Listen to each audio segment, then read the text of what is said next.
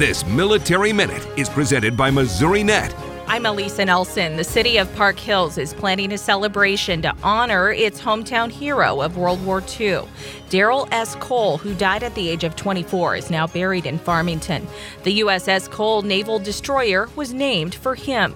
Here's City Administrator Mark McFarland. In 1945, in February, at the Battle of Iwo Jima, his men were pinned down by several pillboxes from the Japanese, and with a pistol and a couple of hand grenades, he charged up the hill, threw hand grenades in the pillboxes, got them knocked out to save his men and to free them up to move on up the hill. As he was coming back down the hill, he was shot and killed. He was killed 75 years ago. Now, in 1947, Harry Truman awarded his wife the Medal of Honor, and so he is actually the only Medal of Honor recipient that the city of Park Hills has.